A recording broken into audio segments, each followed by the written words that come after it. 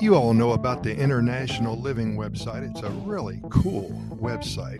They talk about every country in the world, and they do a lot of information gathering and sharing about Costa Rica as well. And there was a lady by the name of Kathleen Evans, and she wrote an article I want to share with you. The pros and cons of expat life in Costa Rica. Here's what she says. A slower pace. In 2013, when my husband Steve and I made the decision to make an international move, I was longing for a slower pace of life. My sales career in corporate America had beaten me up for 2.5 decades. Wow. I'm surprised she has anything left. That's a long time. I was longing to slow my life down with a leap from the roller coaster for my sanity and my health. Costa Rica offered that chance to stop and smell the roses. She adds, I love long walks on the beach and the tranquilo pura vida, the calm, pure life attitude. Here, life is primary and work is secondary, which is wonderful until I am waiting for a friend to show up for lunch, or that cable guy who was supposed to be here yesterday or 2 days ago but never told me. Things move slower here, and people really miss a lot of meetings and appointments too, to be honest with you. And for a North American from the corporate world, occasionally this pro can be a con. You do have to have a lot of patience when you live or when you visit Costa Rica. Good, affordable medical care. There are many healthcare options in Costa Rica. First is the universal medicine program called the CAHA. Once a residency is acquired, you simply pay monthly into the program and your medical care is covered. The payment is typically 7 to 11% of your reported income, so for most it is quite affordable. There are also well-known international private healthcare policies available, which are much more affordable than a similar policy in the United States. The private healthcare sector is top-notch.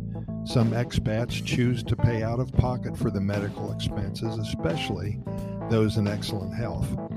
Paying directly for treatments in Costa Rica can save you 40 to 80% of what the same procedure cost in the United States. For example, a doctor's visit typically costs around $50 and a specialist $80. There are both public and private medical centers throughout the country, with the best of them being around San Jose, the Costa Rica capital. Then she goes to talk about rain. This is a con that is also a pro in her eyes. Sometimes in the height of rainy season, September to October, it gets pretty damn soggy.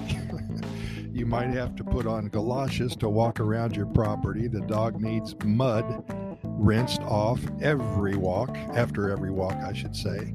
You have to drive out of your way to get somewhere because the river crossing is now too dangerous.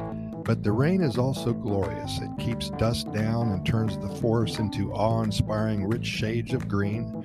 It gets whitewater rivers cranking and supplies drought-ridden areas with necessary refreshment.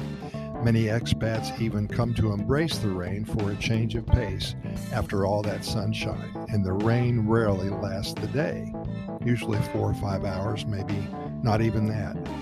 Then she talks about a healthier lifestyle. There is no doubt that the majority of retirees and expats here report living a healthier lifestyle than they did in their home country.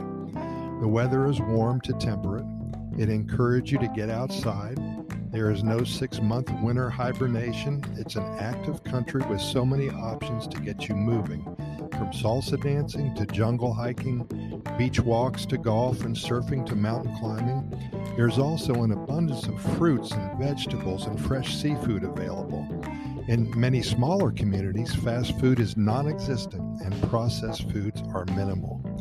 With a change in diet and more activity, it is typical you will start seeing a positive transformation in Costa Rica. Somehow Costa Rica went from the best road system in Central America over half a century ago to, in my opinion, one of the worst. Of course, the major highways are paved, as are most primary roads, but you get into the secondary roads of Guanacaste, the southern zone, and the Caribbean side, and you will find unpaved roads with potholes, exacerbated by rainy season, which turns the thoroughfares into mud pits or even small rivers at times. The lack of signage, street names, and an insufficient number of drivers with any proper training will urge any motorist to think twice about getting behind the wheel in Costa Rica. That said, I drive here cautiously.